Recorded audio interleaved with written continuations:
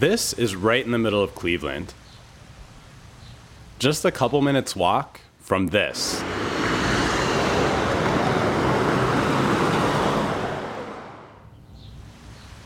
Here, there's a waterfall, beautiful outcrops of sandstone and shale, trees and ferns, a brook that actually babbles.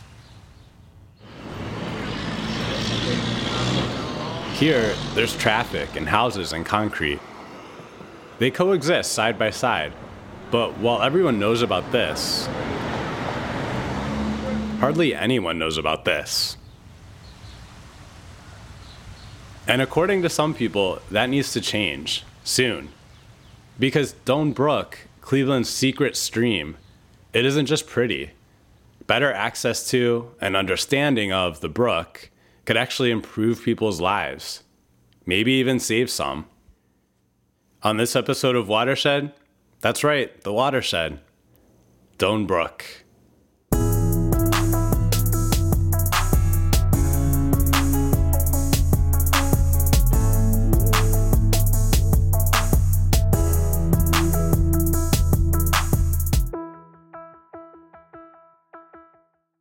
So here at Watershed, we always plan to do an episode about Doane Brook. After all, it's the reason our show has the title it does. Doane Brook is the one natural thing that ties together all the neighborhoods we cover, Buckeye, Mount Pleasant, and Woodland Hills. They're all a part of the same watershed, meaning when it rains in any of those places, the water ends up in Doane Brook. And the state of the brook, beautiful yet a little neglected, it also reflects the state of those neighborhoods. They're at a watershed moment in their histories where they need attention fast so they can thrive. A few years ago, I used to live right next to Doane Brook, but I didn't even know it was there. As I drive up busy Fairhill Road to my apartment, I was always aware there was something back there in the woods at the side of the road, but I didn't know what. And that's a lot of people's relationship with Doane Brook. Most people don't know about it, and if they do, they don't pay much attention. Big deal, a stream. Then, years after I moved away, I heard there was this really beautiful trail through a gorge full of boulders and deer and a waterfall. Basically, I had a secret Narnia right in my backyard, and I never knew it. So I called up Tori Mills and asked her to show me around. Tori is the director of the Doane Brook Watershed Partnership, and she's all about getting people to care more about this little stream. So what do you have in mind for us? Well, the section of Doane Brook that we're about to hike it's kind of the highlights tour. Plus, down in the gorge, it's just extremely quiet, peaceful, an oasis in an urban, hectic scene, right? So I hear there's a waterfall. There's a beautiful waterfall, yes. A natural one? It's a natural feature, exactly. And We're also joined by Katie Kirtley, a retired post office worker who just got hired to do some public outreach for the partnership. Can I get some coffee? yeah. Okay, I need something to drink. Yeah. Katie lives in the neighborhood off Buckeye Road, and like me, she's never been on this hike before. We're both more city people. I'm wearing old hiking boots with laces that won't stay tied, and Katie is stylishly dressed in a blue blouse, short pants, and scarf to ward off mosquitoes, she says. The most fashionable hiker in the watershed. I know. I'm just, because then I might get bit. I got bit the other day. She wants to learn more so she can teach other people. Should we get out there? Should we get down in there? Okay. And It's I like think your strings, you're not going to trip, are you? Yeah, I might. Well, they just tend to be a little sloppy, but They I'll long? keep Okay. an eye on them. Though. Okay. Thank you. we'll pull him out of the brook when he falls in. Yeah.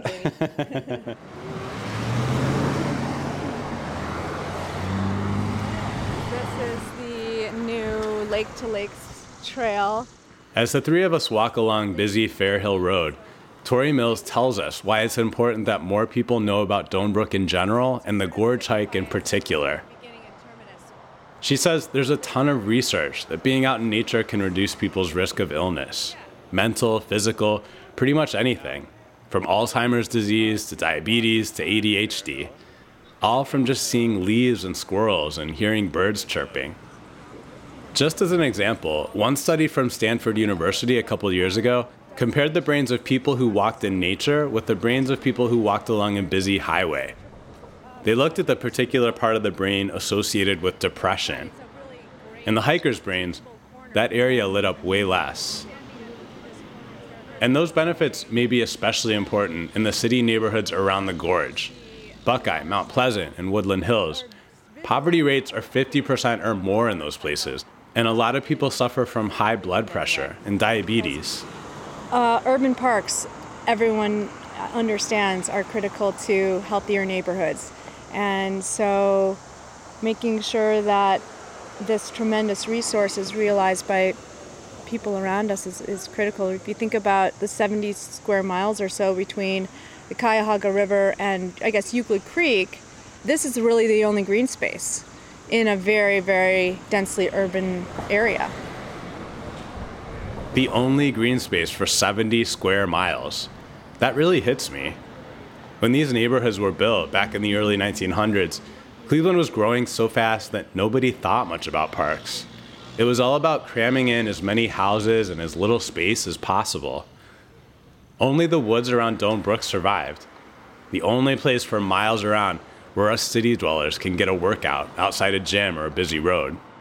In here, this is our chance to really get our heart pumping in a setting that is not a treadmill at the gym with CNN blaring above us, you know. There's a secondary benefit to getting your daily step count in the great outdoors. The more people see the stream, the more they'll care about it. And the more they care about it, the more they'll want to keep it clean. And that is good not just for the brook, but for the place where the brook ends up, Lake Erie, 18th largest freshwater lake in the world, source of drinking water for 11 million people, home to one of the richest fish populations in the Great Lakes. Right about where you see our little sign, Doan Brook, ours to protect, that is where the stream is crossing underneath the road. So, we'll see the stream in about 2 seconds. And the bridge, as you'll see, And then all of a sudden, there we are. You can see it. Oh my goodness, look at this. It really is like entering another world, just a few yards away from the road. Yeah, this quiet, serene.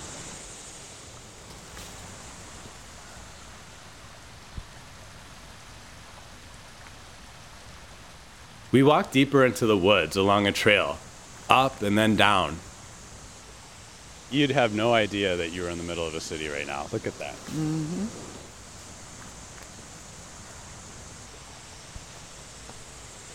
Do they have any snakes in here? that's a question we get a lot. Okay. And bears. I need my stick. To like kill the snake, you mean? No, just to flick it somewhere. And then the grand finale. Is that the waterfall? You hear it, yes. That's it? Oh, yay. If they didn't believe there was the gorge, they definitely didn't believe there was something as pretty as the waterfall. It cascades over some ledges and splashes down into a deep, clear pool. That's beautiful. It is, and it's probably at its lowest point that I've seen all year. So many times you don't see any of the rock behind the waterfall. It's all white water. Wow. As we finish up our hike, we head up a side trail back to Fairhill Road. Well, I'm climbing up a hill, and I have a stick, but it's very good exercise. I feel refreshed, and I know it's a cardio. My cardio is on because I'm breathing hard, and it's this good exercise. Okay, where you gotta go? How you get up? It's really steep though. Well, is there another one down the way? No. No, this is it. We emerged from the tree line, back out onto Fairhill Road in the modern world. The woods all but vanished behind us. Here we are. Woo, very invigorating. No. Yeah, this is something. I didn't even know this was back here. How many times do you think you've driven past right here without knowing? Thousands. thousands of times. I always looked over. Like, we used to go to the doctor's office right there at Fair Hill. Took me like, 40 years to find out what's over here. How about that?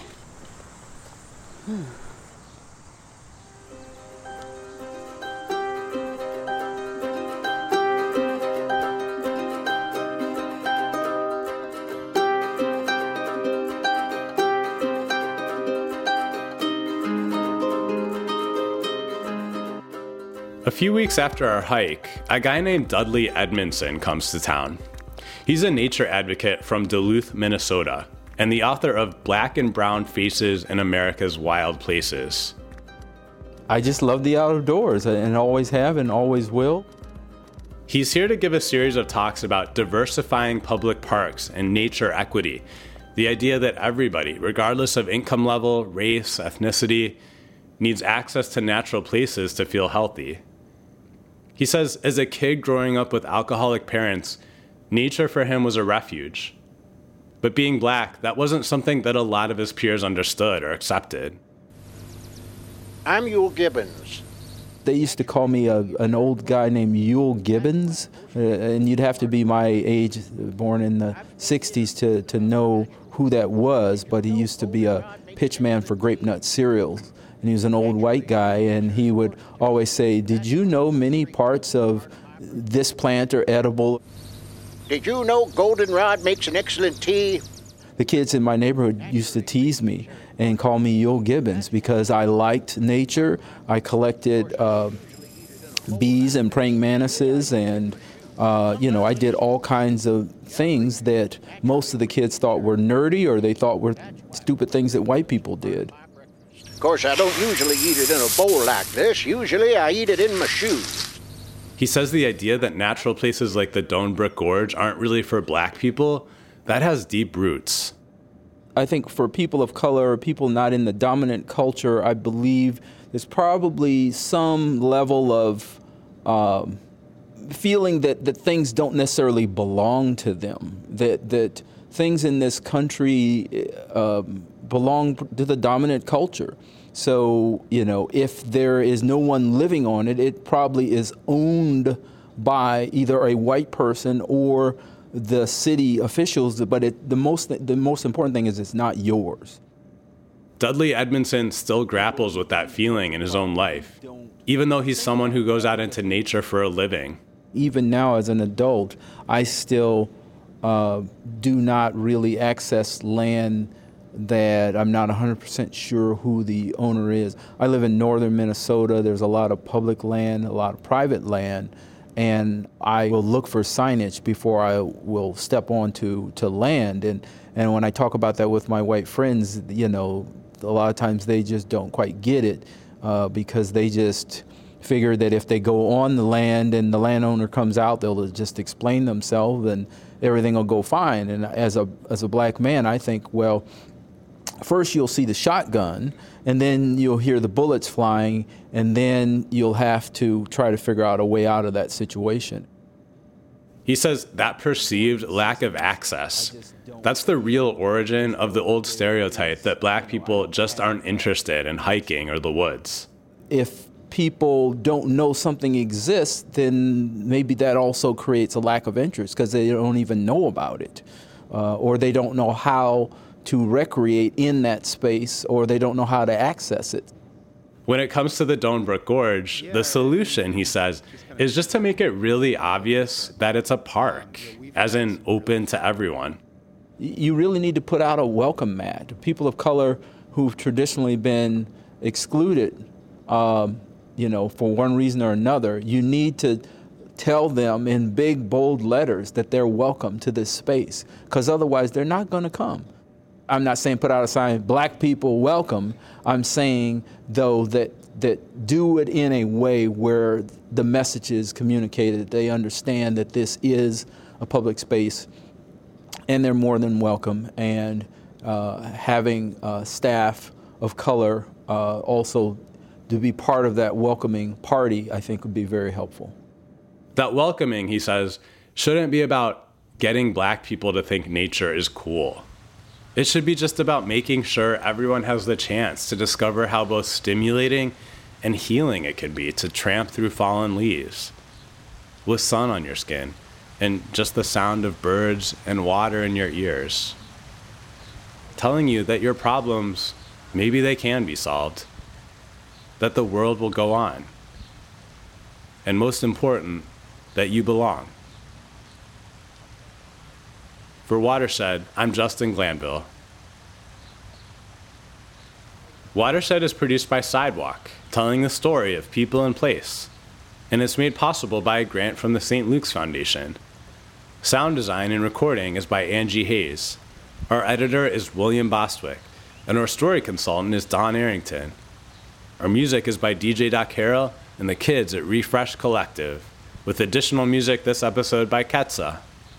Check out photos and written versions of our stories online at OurSidewalk.com, that's OURSidewalk.com. And keep in touch with us by following Sidewalk on Facebook. Drop us a note to let us know what you think, give us a review, or just say hi. Until next time.